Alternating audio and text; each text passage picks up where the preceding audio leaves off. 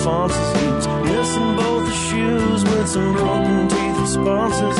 Bloody stained glass like busted. And welcome to the Fallon Forum. This is Ed Fallon, your host. Finally, it looks like spring has arrived in Des Moines, Iowa, the cultural and culinary crossroads of America. Before we move on to the intense content of our program today, I want to take a second to thank some of our local business partners. Thanks to Gateway Market and Cafe, located at 20th and Woodland. That's my grocery store and a great place for breakfast, lunch, and supper. Also, they got a catering service. That's Gateway Market and Cafe. Thanks also to Story County Veterinary Clinic, where Dr. Kim Holding has been working on creatures large and small for over 30 years. That's Story County Veterinary Clinic. And thanks to Ritual Cafe, located on 13th Street between Locust and Grand Avenue in downtown Des Moines. Fair trade coffee, fair trade tea, and an all-vegetarian menu. That's Ritual Cafe. And finally, thanks to Cinco de Mayo Restaurant, located on Southeast 14th Street in Des Moines. Authentic Mexican food at very affordable prices with excellent and friendly service at Cinco de Mayo Restaurant. All right, so hey, welcome to the program, folks. Later in the show, we're going to be talking with Dr. Maureen McCue with Iowa Physicians for Social Responsibility about the escalating movement to abolish nuclear weapons.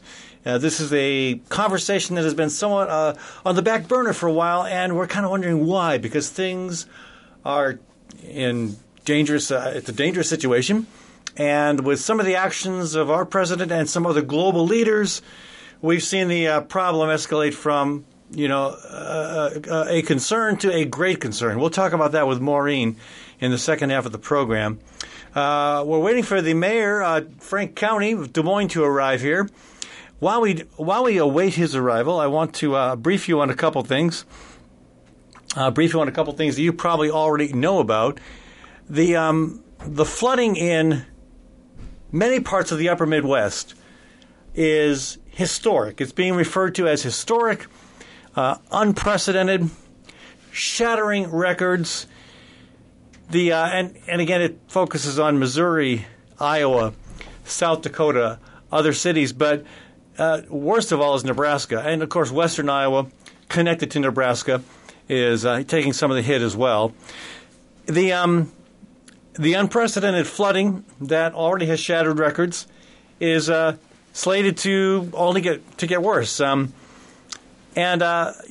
folks are going to say, well, this is just we've seen this before. We've seen flooding. We see flooding all the time. This is just a cyclical sort of thing. And I wish that were the case, but all the indicators are that it is because of the shifts in our climate that we have these kind of weather events converging in such a way to cause this kind of historic and unprecedented flooding. With me here is Mayor Frank Cownie, who I guess is probably happy that Des Moines seems to have dodged the bullet. And, the water is high. You can't even see the dam on the Des Moines River downtown, which is an indicator that you've got some serious flooding going on. But in terms of what's happened out west, western Iowa, Nebraska, other places, it could be a lot worse here. Boy, it sure could. But, we saw that amount of white stuff that we haven't seen for a while that piled up in the watershed that all over the Midwest, and certainly has affected even the Missouri River worse than Mississippi at the moment. Yeah, but at the moment, as we look at Iowa and the Raccoon watershed and the Des Moines watershed, we're keeping a really close eye on what's going on, and then if we see not only the melting of the snow, but the still some frost in the ground. So when it does melt and when we're seeing rain, it's going straight in the rivers as opposed to being absorbed. So to your points, we're seeing in certain parts of Iowa, pretty sizable increases in precipitation, and the circumstances certainly are threatening. So how is it that people still believe that the type of weather we're seeing is not connected to anthropogenic global warming? it seems hard for people to make that connection that these events are not they may be the new normal, but they're not normal in terms of what we would expect on this planet if it weren't for human activity. How come that's so hard to get across? Well, I think for some people it's the science itself. I mean, they don't want to or haven't taken the time to look at it, to listen to it, to try to get their minds and their arms around it, and quite frankly, to adjust their their activities to hopefully positively impact what we hope to be the work that has to be done to limit the impact of climate change. And I certainly it can be scientifically tracked, the increases in carbon in the air and the greenhouse gases that holds, and what that does to the climate globally. And we're seeing certain areas that are getting huge amounts of water, and even in Iowa, we're seeing a southern part of Iowa that almost is in a drought situation. Yeah, and so it's we're seeing phenomena across this country in the United States that has been so impacted by the consequences of behavior that has happened over the last century. I'd say the other unprecedented climate story in this past week is the response of young people across the country, across the world, in fact. 100 countries saw students walk out, strike from school to protest inaction on climate change. Now, there are some saying, and maybe I don't want to assume anything, Frank. There are some saying, well, those kids need to be in school.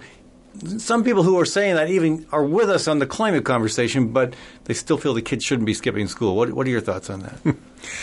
Well, I think that to your point of how do we get people to understand the importance of this, and I will tell you that young people, in my experience, pick it up really quickly. They don't have other things that are, their job, their whatever. They see the impacts of inactions in the climate world, as you and I know it. They understand the science very quickly, and quite frankly, I'm proud of them for standing up and understanding it so quickly and realizing that something has to be done in our lifetimes. When you and I started talking about this 15, 20 years ago, it was, 2100, we'll have to make some adjustments. And then all of a sudden there was a recalc and it was 2050. Yeah. And then, the latest release looks like it's 2030. 2030, yeah. And again, I'm not surprised that we've had to do that recalculation because science tends to be conservative. And if anything, science has erred on the side of not forecasting the most significant impacts of the changing climate that we're actually beginning to see now, far in advance of when they were predicted. And I think the reality is they're going to be more severe than what has been predicted. And I agree with you. I think that the science has been clear and has been out there, and some people cautious. But right? Some people. Well, for some people, I and you also I know have watched Dr. James Hansen and his predictions from over the last 10 years. Well, the last 30, 40 years. Yeah, have been pretty dire. Yeah. And so his interpretation of the science, I don't want to say he's taken the worst case scenario, but he's taken the very serious look at the science and said the probability of this happening in this time frame is very significant. And where other scientists, to your point, they'll look at it and they'll look at the most conservative outcome and say, well, we have to keep an eye on it because something might happen, and what's 1 or 2 degrees? Yeah. What does that mean? And Dr. Hansen would look at those 1 or 2 degrees, and he would start telling us exactly what the ability is and what the absorption of the heat in the atmosphere and how it holds humidity. And that's another huge piece. Folks are talking with Des Moines Mayor Frank Cownie on the Fallon Forum this morning. We're discussing the recent historic, unprecedented flooding in the upper Midwest, also the school strike for climate. And I want to talk a little bit about the role of climate in the presidential campaign. We've got to take a short break. Your calls are also welcome on this program. Your opinions are as valid as ours, maybe even better. Give us a shout at 515-528-8122. That's 515-528-8122. That's the number to call to be on the Fallon Forum. We'll take a short break and be back in just a couple minutes. Gateway Market and Cafe is your locally owned source for specialty groceries. Enjoy chef-crafted prepared foods, artisan baked goods, organic produce, specialty cheeses, and hand-selected wines and craft beer. Visit the lively cafe for breakfast, lunch, and dinner 7 days a week. Gateway Market is centrally located on the corner of Martin Luther King Jr. Parkway and Woodland Avenue. Stop by or visit www.gatewaymarket.com for more details.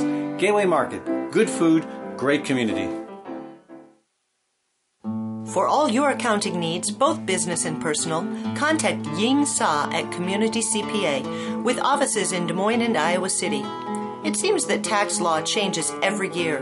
You want an accountant who's up to speed on the latest twists and turns, someone who can help make sure your tax return is filed accurately, in a timely manner, and properly, so you don't end up paying any more than you need to pay.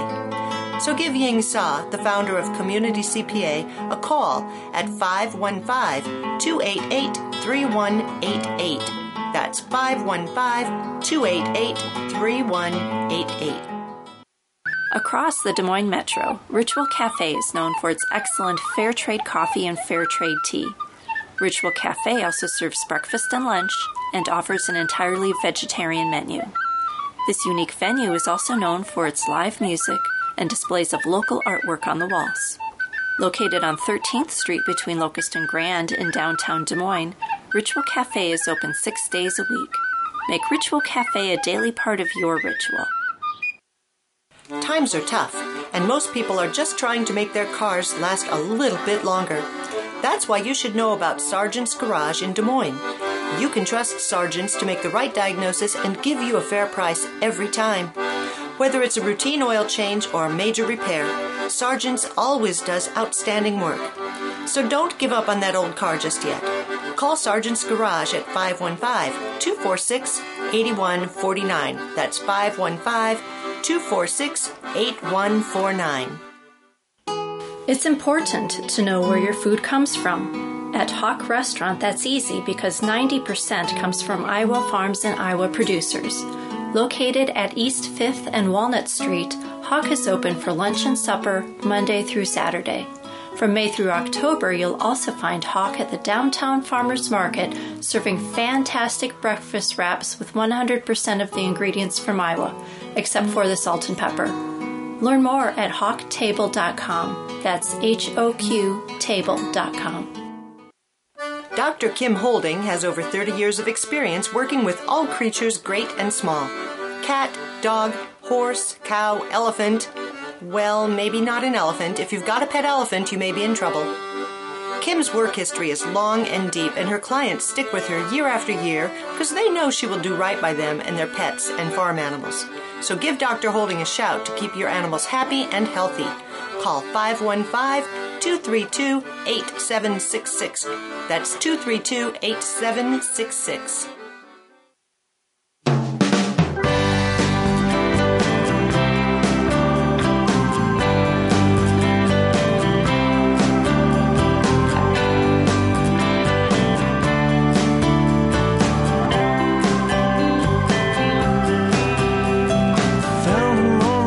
Out in front of St. Alphonsus, he's missing both the shoes with some broken teeth. Hello, folks. That's Brother Trucker. We're back to our conversation here on the Fallon Forum. Again, later in the program, Dr. Maureen McCue with Physicians for Social Responsibility, joining us to talk about efforts to push for the abolition of nuclear weapons and about some work being done in the upper Midwest in the next month or so.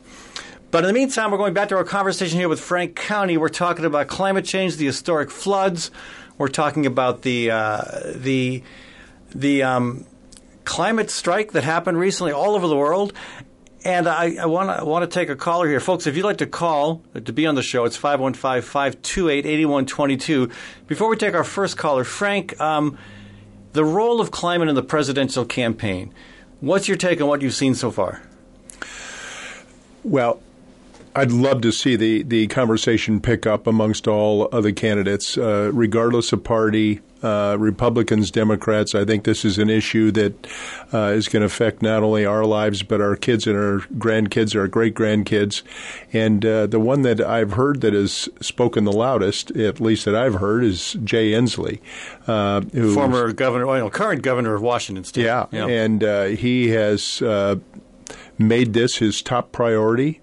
He believes that it's something that we need to address. I served on the White House task force with him. He's very outspoken. He's tried to do a lot of things up in Washington, and I think he would be an individual that on climate issues.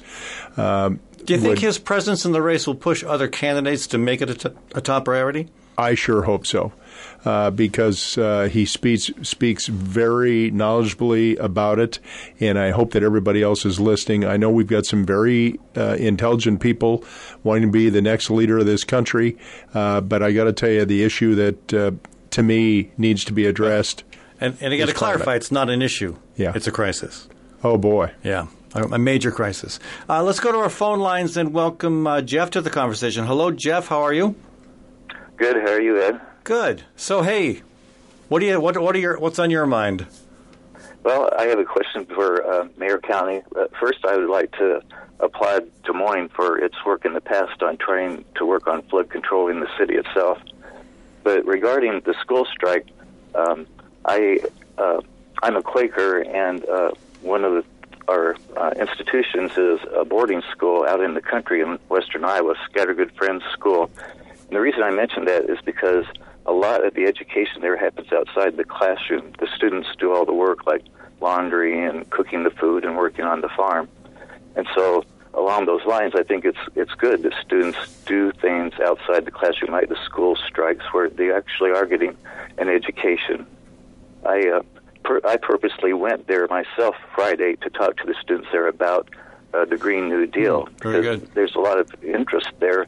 And I think it's really important that we start working on that right away. And I'd be really interested in hearing what the mayor had to say about how Des Moines might be working with the Green New Deal. All right. Thank you, Jeff.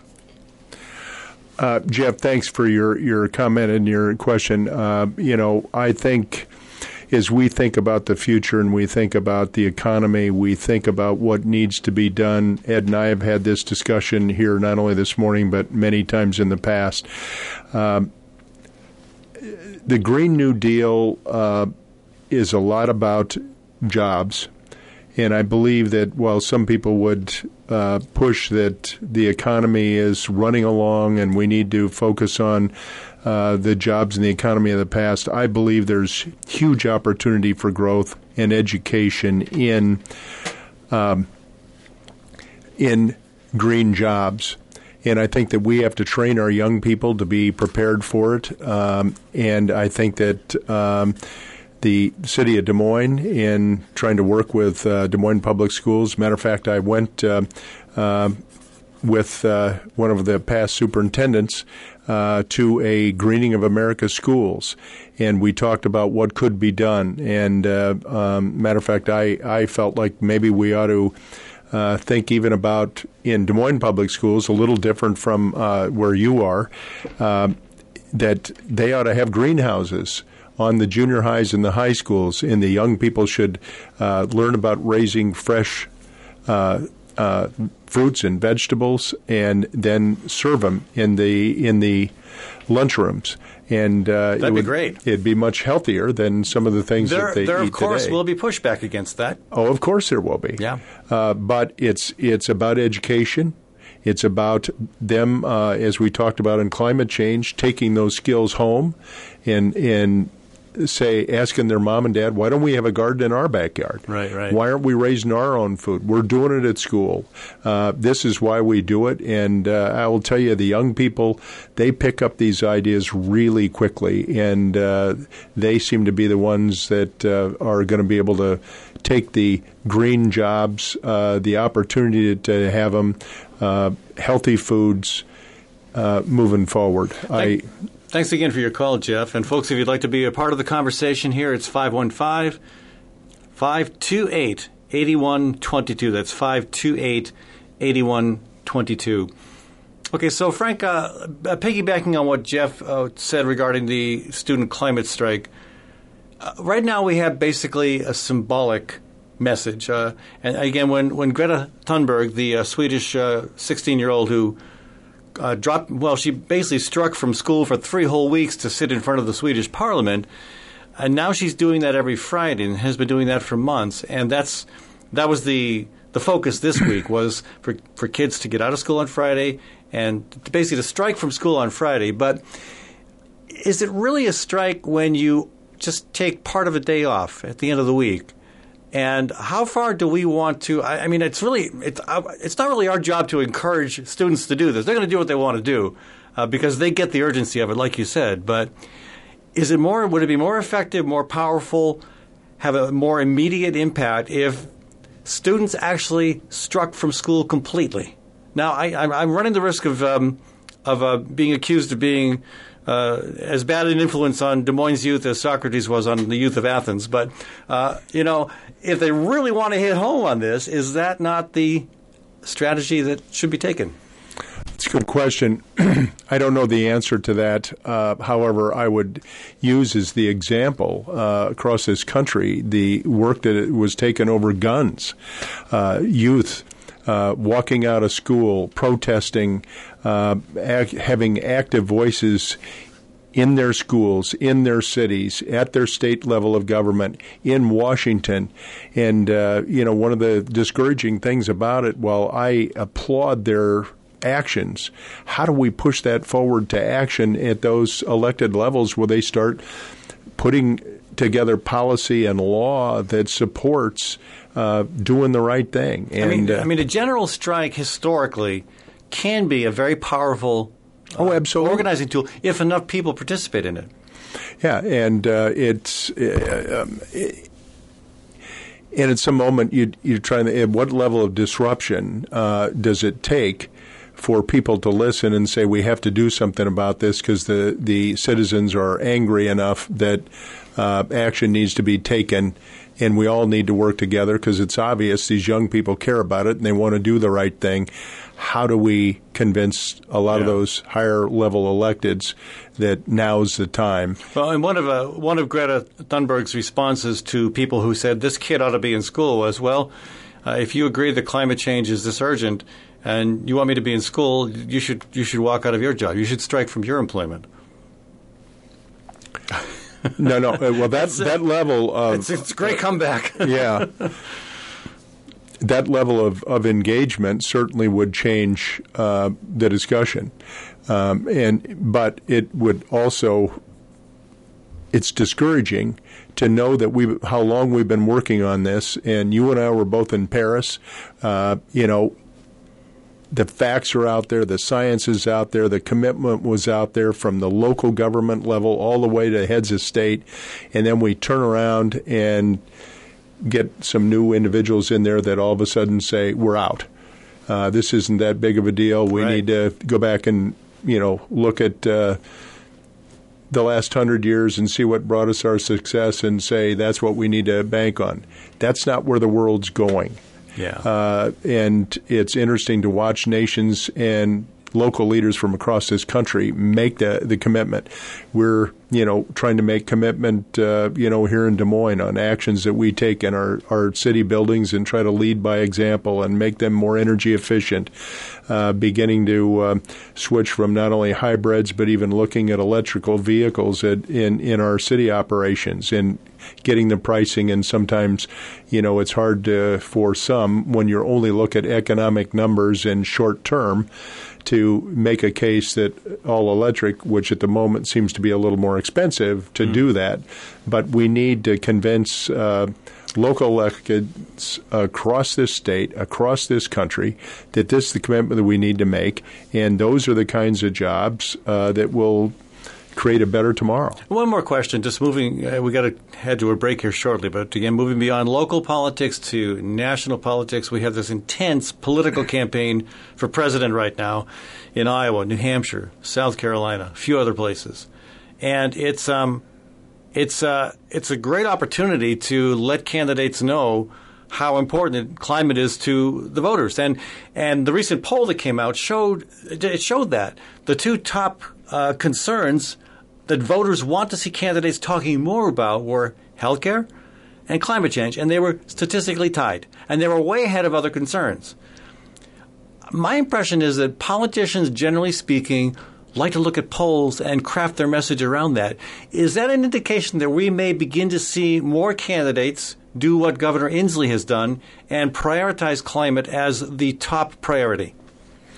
Good question. Don't know. But I think what's going to take is Iowans, whether they're rural, whether they're suburban, whether they're urban, every place that these candidates go, those questions, and especially about climate and doing the right thing and what the economy looks like moving forward with the climate in mind, I want to hear what those candidates have to say about it. And they won't just look to the mayor of the city of Des Moines or Ed Fallon about what we think, because I think a lot of people know where we are in the issue. But I think we need to have Iowans like Jeff and other people all around this state. When these candidates get out there, put that question to them. Great. Frank, thanks so much for joining us. Absolutely. Folks, we're talking with the mayor of Des Moines, Frank Cownie. Going to take a short break here, and when we come back, we'll be talking with Dr. Maureen McCue of Iowa Physicians for Social Responsibility about the increased efforts to abolish nuclear weapons. Back in a minute, folks, on the Fallon Forum.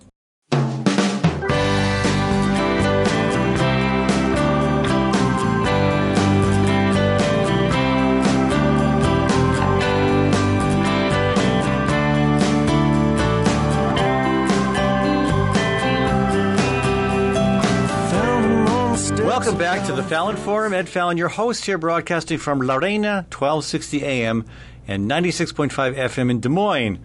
Des Moines, a.k.a. the cultural and culinary crossroads of America. And fortunately, having dodged the flood bullets that many parts of the upper Midwest have experienced, we are still able to function mostly normal here. I want to take a second to thank some of the local business partners that make this program possible. Thanks to Community CPA and Associates. They're located with offices in Des Moines and Iowa City. Excuse me. It is tax season, folks, so give Ying Sa, the founder and director of Community CPA, a shout today. Thanks also to Hawk Restaurant, that's H-O-Q, Hawk Restaurant on East 5th and Walnut in the East Village of Des Moines, where 90% of the food served, 90%, comes from Iowa farms and Iowa producers. Thanks also to Sergeant's Garage, located on 6th and College in Des Moines. 4 generations of my beaters have gone to Sergeant, so they always come away with a fair diagnosis and a decent price. Thanks also to Diversity Insurance, located at 1541 East Grand in Des Moines. Get all your insurance needs covered under one banner. No appointment needed. Stop by. That's Diversity Insurance at 1541 East Grand. All right, so hey, welcome back to the conversation. We're shifting gears here a little bit, moving basically from one existential crisis to another. We have seen an increase in the level of bellicose dialogue across the globe. We have seen some of that from our own president, who also pulled out of the INF treaty with Russia, and who is also dialoguing extensively with the dictator of North Korea, possibly the least popular leader of any nation in the globe, although President Trump might be giving him a run for his money. And now we've got this increased set of tensions between Pakistan and India. And you know, it all points to a problem when it comes to concerns about nuclear weapons. And to talk about that with us is Dr. Maureen McCue with Physicians for Social Responsibility. Maureen, welcome to the program. Hi, Ed. Thanks so much for having me. And I appreciate being on right after Frank Cownie talking about the other existential threat. In my mind, I see them as two sides of the same coin. A lot of the same sorts of concerns have to do with how we currently have enjoyed a planet and an atmosphere and a climate that's just right. And if we go to continue with our emissions and make it too hot, it will not allow for continued existence of civilization. And similarly, if we decide, it's okay to use our nuclear arsenal, we will go to too cold, in which case we cannot survive. too cold and worse. I mean, the full impact of what might happen in the case of a significant nuclear exchange is unthinkable. It's unimaginable. And it is interesting to me that concern has kind of drifted to the back burner over the years as we focused on a lot of other things, and even now as we're realizing the immediacy of the climate crisis, the existential threat of a nuclear exchange is also becoming more prominent, thanks in part to the rhetoric of Donald Trump and other world leaders who seem to revel in being macho and bellicose. So, really, and the thing about a nuclear exchange is that we wouldn't have to use our arsenal of over 15,000 weapons, which is, as you say, unthinkable, even in small numbers, the kind that, could be lobbed between India and Pakistan, the numbers that could be lobbed in the Middle East, or that might involve, something between China and Korea, or whatever within the given only 9 countries. It would take a relatively small number, and this is what the public has forgotten. People knew this at one time, that the danger was very real because these are unique kinds of doomsday weapons. We knew this back in the 80s, and again, I mean, my analysis is partially other concerns that were of immediate, impact on people rose to the surface, but also we had the falling of the Berlin Wall, we had the crumbling of the Cold War, and the improved relations for a time between the U.S. and what was then the USSR, and we had the nuclear test ban. And some treaties were signed. So there was some sense that we made progress. But even with all that progress, we still have this incredible arsenal that is destructive beyond imagination. How do we begin to move toward some sanity in this whole scenario? Well, we have to think of it in a series of steps. And while it's absolutely clear the U.S. is in no way, shape, or form ready to pursue a treaty to eliminate their arsenal, we could start talking about some of the most immediate threats, like renouncing the option of using nuclear weapons first. This is part of the bellicosity that you referred to, that the Trump administration feels that perhaps he could use a nuclear weapon if he felt like it. I mean, he talks like a crazy man sometimes, but without any understanding of the lethality of these weapons at his fingertips. So let's renounce the option. Now, the option of using nuclear weapons first. Whoever uses them first, it's a done deal. Now, have other presidents also indicated that they would be willing to use nuclear weapons first?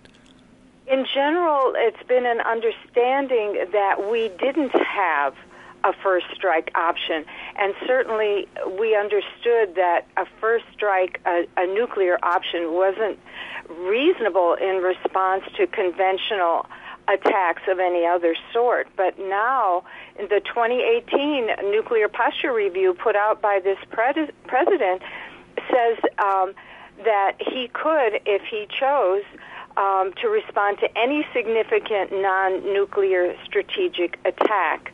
Which in some ways could even be a cyber attack. Sure. So not Reagan, not Clinton, not the two Bushes, not Obama, none of those presidents had indicated that they were willing to strike first. No, they did not. And Trump has said that. That should concern people. Yes. The other thing, the correlate to that is the fact that at this point in time, we feel that, or there is an unchecked authority of our president to launch a nuclear attack. Whether under any circumstances, it shouldn't be one person who can just decide to launch a nuclear attack. There have got to be some safeguards. There have got to be others involved in this chain of command if we're talking about something that literally could end life as we know it. Yeah. No single finger on that. And we have a president who some very respected and not partisan professionals in the field of psychiatry have analyzed as unstable. I mean, I know there are his followers, of course, and he himself are going to argue that point, but there's been some really solid analysis that suggests that he's not a stable person. Have a questionable. I mean, it doesn't matter. I mean, to have that kind of power held by any one person on this planet is exceedingly frightening. The sanity of anyone who would say, okay, we will launch the end of the world has got to be questioned. And so it has to be something a little more restrictive. Not only, do we not take a first strike approach, but we do not let one person. Right. So you said small steps. First of all, backing away from a first strike mentality, changing the situation where one person is in charge of launching a nuclear weapon, the president in our case, and I presume that might be the case in other countries as well. Yes, I mean, of course, we are talking about that being a likelihood in any of the 9 nuclear-armed states. So how do you get the other countries to agree to that? What does that process look like? Well, in the first place, there should be leadership. And we have, the most powerful military. We are one of the wealthiest nations. We have always been a leader in many respects. Let's take back that leadership, and at least we take the high road. And I think that history has shown that why would anybody else take a suicidal position? Why would they want to strike when they know that we have, far more capability to strike back? That it isn't an unequal sum game. We are the leaders in the possibility of destroying the world, and we are hopefully have some kind of moral fiber that says we can lead in the right direction. So, what other steps would we need to take as we advance down the road toward nuclear sanity? Well, right now, as you probably know, and maybe many people do not realize that we have a lot of our arsenal set to go off automatically. So they're on what a lot of people refer to as hair trigger alert. Right. They're targeted and they're ready to go at any instigation. And that in and of itself is very frightening, because any kind of mistake in the computer system, any kind of hacker, etc., could intentionally or unintentionally launch some of these weapons that are on hair trigger alert. So after we say no first strike, after we say no one person with their finger on the button, we say let's get them off hair trigger alert. Let's gradually ramp down the threat that's embedded in this whole arsenal. And then I presume the next step would be to begin to decommission weapons? Well, we do routinely decommission some of the older weaponry. As you probably do know, we did at one time have an even larger arsenal. But we continue to replace them. We continue to enhance them. We continue to work and spend so much money as if we really could use them. We cannot use them. So we might just stop enhancing them. We might just stop increasing the numbers. I mean, how many do we need to destroy the world? Not very many.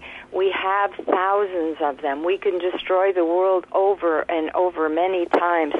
So we need to just stop enhancing, stop. It's a hard reality for people to hear, but again, it's important that people know what we're dealing with. And I think you've got a tough job there of being one of those people who are unafraid and equipped intellectually to deliver that message. That's a tough challenge. It's a tough message for us to hear. It is, but we have to start thinking about ourselves as members of the entire planet and as responsible human beings with some kind of, like I said, a moral compass. We're worried about climate change. We're worried about health care. We're worried about our water. We're worried about our food. These things take money. They take time. Why are we wasting money on expanding and upgrading a doomsday machine, something to bring an end to all of this? If we do indeed truly care about our future, if we care about our children, if we care about our health, we need to start prioritizing those things. And to do that, we take funds away from supporting something that can never be used, that should never have been developed. Yeah, and really, good point too is we, in the process of accomplishing that, we free up revenue funds for a lot of other purposes that are peaceful and helpful. Better health care, more support for emerging fossil fuel alternatives, for example, infrastructure. You name it. There's so many needs out there. Education, but the I don't even know. The list is so long, and we waste absolutely billions of dollars on supporting the nuclear arsenal. And while it's not a big portion of our military overall, it's a significant chunk of change, as they'd say. Yeah. So let me ask you this. President Obama, I can't remember the exact language he used, but he talked about... Prague. What's that? In Prague, yes. Well, he talked about abolishing nuclear weapons. Did he not? Yes, he did, and that was what he got his, Nobel Peace Prize for. So let's give him a grade. I mean, obviously, that's not something you can accomplish on your own, even if you're the president of the United States. But in terms of effort, how well did he do at trying to achieve that goal? Well, I give him high grades for even bringing it up, since it hadn't been addressed in any significant way, even in some ways, one might say, since Reagan made real efforts. But then, he did allow for money to be earmarked for enhancement and enlargement. So that's what I don't get. That's what I don't get. How can you say we want to move toward abolishing nuclear weapons and then, as president, still approve money for enhancing the capacity to deliver? I don't get that. There were many of those kinds of, I would have to say, some kind of missteps, or it tells you just how powerful the invisible forces are within our government that continue to push forward with or without agreement, at least intellectually and spiritually, of the people who are at the head of the game here. Right. I think there were a lot of missteps, a lot of miscommunications, or just so many other things coming up that I think he was probably overwhelmed by certain forces. And I don't even think it's all military forces per se. Yeah. But those who profit from the continued investment in these machines. As you know, we have forces across every state that rely on some of this money from the military. So we've got an entire Congress that's in the pocket of the people developing the weapons, and so it's more complex than just one person. So you, again, I know that finding enough oxygen in the room to have this conversation is tough, but having it is critically important. I know you've got some training. I believe they're called trainings coming up, nuclear abolition trainings coming up. Tell us about those. Thank you. Thank you for asking. We are trying to do some advocacy training. Obviously, to do something effective, people have to know what's at risk. And then they have to know who are the decision makers, and they have to be able to message things in such a way that it makes an impact on, the listener. And right now, with elections coming up, I think is an absolute ideal time to try to get the ear of our politicians, because everybody's looking around. What are the issues that people are concerned about? So I know there may be trainings around the country, but I know you've got one in Iowa City and one in Des Moines. Yes, we are doing them at the end of the month. We have our national nuclear expert, Martin Fleck, coming from Washington to Iowa City on the 30th, and then we're going on over to Des Moines on the 31st, just to talk to people about, get the background, what is going on, what are some of the evidence, of rising risks on the nuclear front, what can we do, how can we pitch it, to whom do we need to start talking, who influences our leaders, how do we influence our leaders. So we'll be doing that on both days, and we are doing it in association also with, I think, a very inspirational exhibit that we've put up at Drake University in the Fine Arts Center called Everything You Treasure. It's what are we exchanging for nuclear weaponry? What are the things we're affecting in our lives if we support this nuclear arsenal, this nuclear arms race? And our exhibit is up all month. We also have some books and films on exhibit at the Drake Library, so that when we do the training on Sunday, the 31st, with Martin from Washington, people are also invited at the end of the day to see the last day of the exhibit and have more conversation about what does this all mean. We can only accomplish so much. Maureen, in the last 2 minutes we have left here, I want to ask, what some folks who don't agree with you will say, even if the world abolishes all nuclear weapons, in that case, how do we protect ourselves from being held hostage to one crazy that figures out how to make one and then threaten everybody? And if we don't have nuclear weapons, how do we guard against that possibility? I don't know if you can answer that in 1 minute or not, but that's the question that I hear come up once in a while. I always say, it's a lot harder to make one of these things in some ways than people realize, but B, one is not going to destroy the world. And for us to hold on to 1,500, worrying about some 15,000, isn't it? One. Isn't it 15,000? 1,500. I'm sorry, it's 15,000 in the world. I'm sorry. Yeah. We have, between us and Russia, we have 90%, and then there's a small number. A small number that works for deterrence for all 7 other nuclear-armed nations. Yeah. I mean, we have an absurd number. And so the calculus just doesn't make any sense to say we need this kind of deadly firepower because one person might make one. It's kind of... Yeah. Maureen, thank you so much for joining us. We've got to wrap up the program. Folks, if you're listening to our... Thanks for letting me talk about it, and really, I do hope people will join us.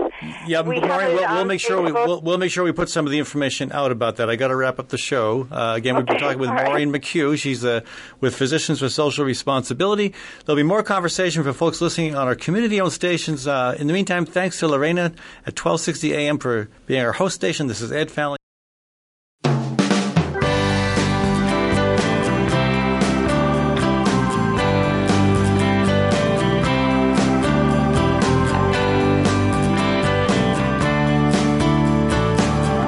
Welcome back to the Fallon Forum.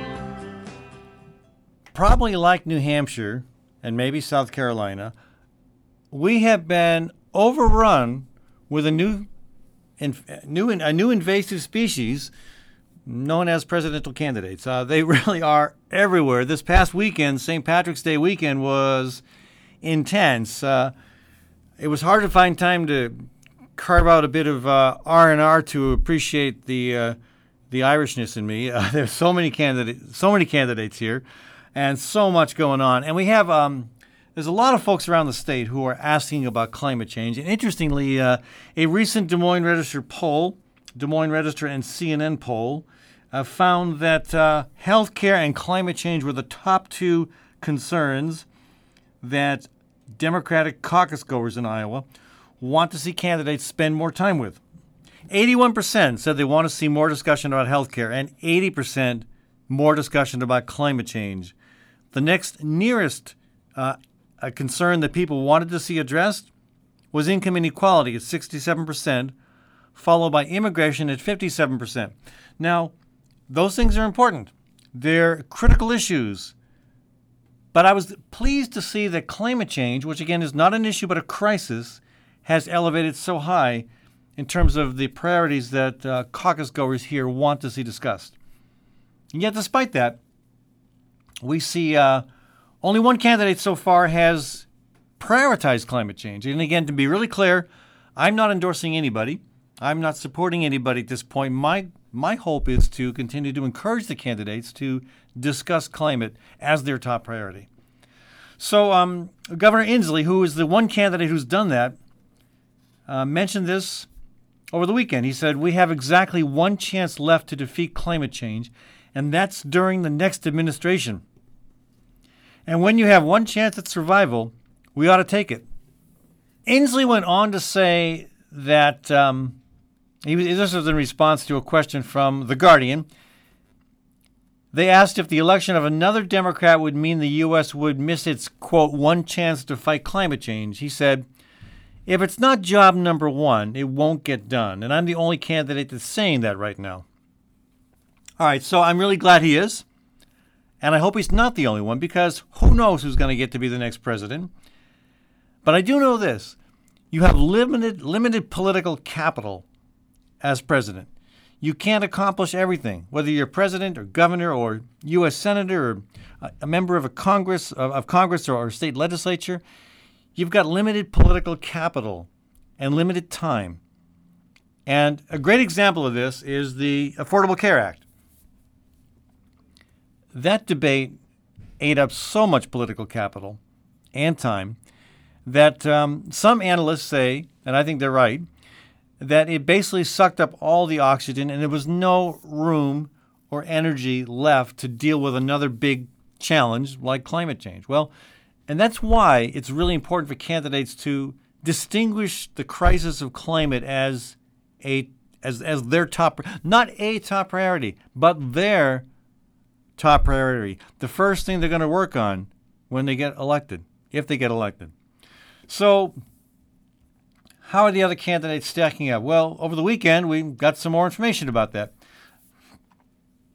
John Delaney was in Decorah, and Ruth Huffman talked to him. She says that Delaney dismissed the Green New Deal out of hand when it was brought up in a question. He said he wants to invest in research for machines to pull carbon out of the air. This is a form of geoengineering. Now, I think part of Delaney's focus is that he's more interested in the carbon tax than the Green New Deal. And for a while, the carbon tax seemed like a good idea. I think what people are saying now is that with climate at a critical point, we can't take incremental steps anymore. And the carbon tax is an incremental, and it's an incremental and market-based step. We need to go beyond those kinds of approaches.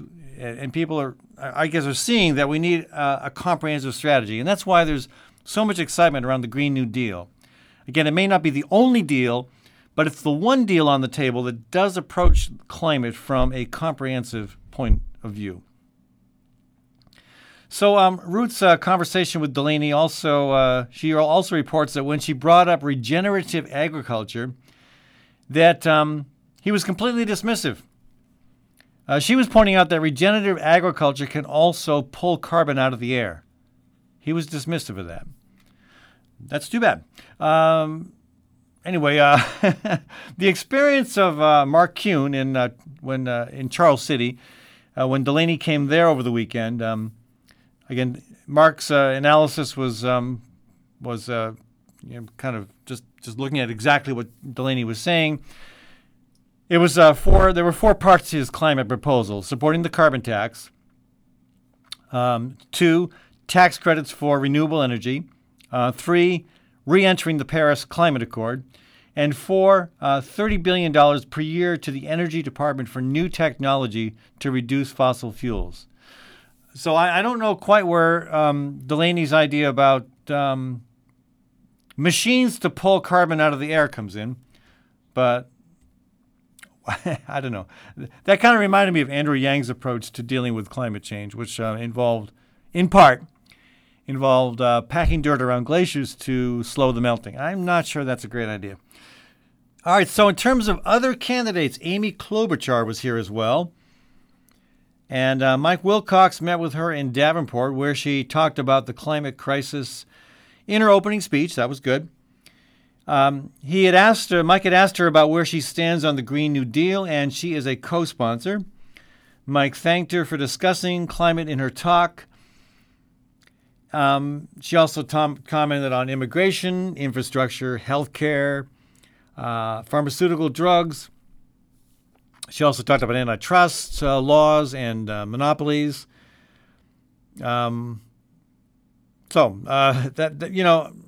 good. Again, prioritize it. Make it your top priority. So good feedback. There were several of us here in Des Moines and Indianola who went to see Cory Booker. Again, he gave maybe an hour-long talk, never a mention of climate, and we found that unfortunate and surprising. He has talked about it before, but he was approached by several people to tell us why he hasn't made it his top priority, given the fact that he recognizes that it's a crisis, that it's an existential threat. And he didn't have a good response, in my opinion. But he was also approached by Christine Nobis. She thanked him for actually mentioning Native communities in his speech, but pushed him to do more to recognize the importance, for example, of having more Native leadership in the Green New Deal, and also the concern that in the Green New Deal, it is suggested that policymakers consult with Native communities before taking any kind of major action, and that language is seen as somewhat dismissive and condescending. Consultation doesn't really go very far. Here in Iowa, we have a problem with consultation when it comes, for example, to hog confinements. If a local government says it doesn't really want a proliferation of confinements in a certain part of its county, and maybe it does that because 90% of its constituents don't want it, that doesn't matter. That, quote, consultation means nothing to the DNR, who have rules that are basically stacked against public opinion and in favor of the mega hog industry. So yeah, consultation, we can see historically why that doesn't mean a lot. And so I commend our Native allies for pushing hard to change that from consultation to consent. That's good. And so pushing the presidential candidates to get that and to focus more on indigenous communities and why and the many ways in which they've been wronged and the and what we need to do to kind of step aside and let our Native leaders provide some of the direction, provide some of the leadership. We look at the challenges facing our world, and a lot of them deal with how we treat the planet and life itself. And if you look at the historical perspective of Native communities, of indigenous peoples, well, they got it going right on that. and if we really want to move beyond this unstable dance of destruction we're currently engaged in, we need to let that leadership have its voice, to rise to the surface. And I'm glad to see that that's happening. And I'm glad to see that those issues, that perspective is being raised at all these different forums where candidates are coming to Iowa and other states. And again, I hope that continues. And I hope we see candidates understand that. And again, I tie that in with climate change because many of the front line that's advancing the problem of climate change right now are these pipelines, gas, oil, and a lot of those are directly impacting the Native communities. So yeah, their voice is needed, and not just for consultation, but for consent. This is Ed Fallon, folks. Thanks for tuning in to today's Fallon Forum.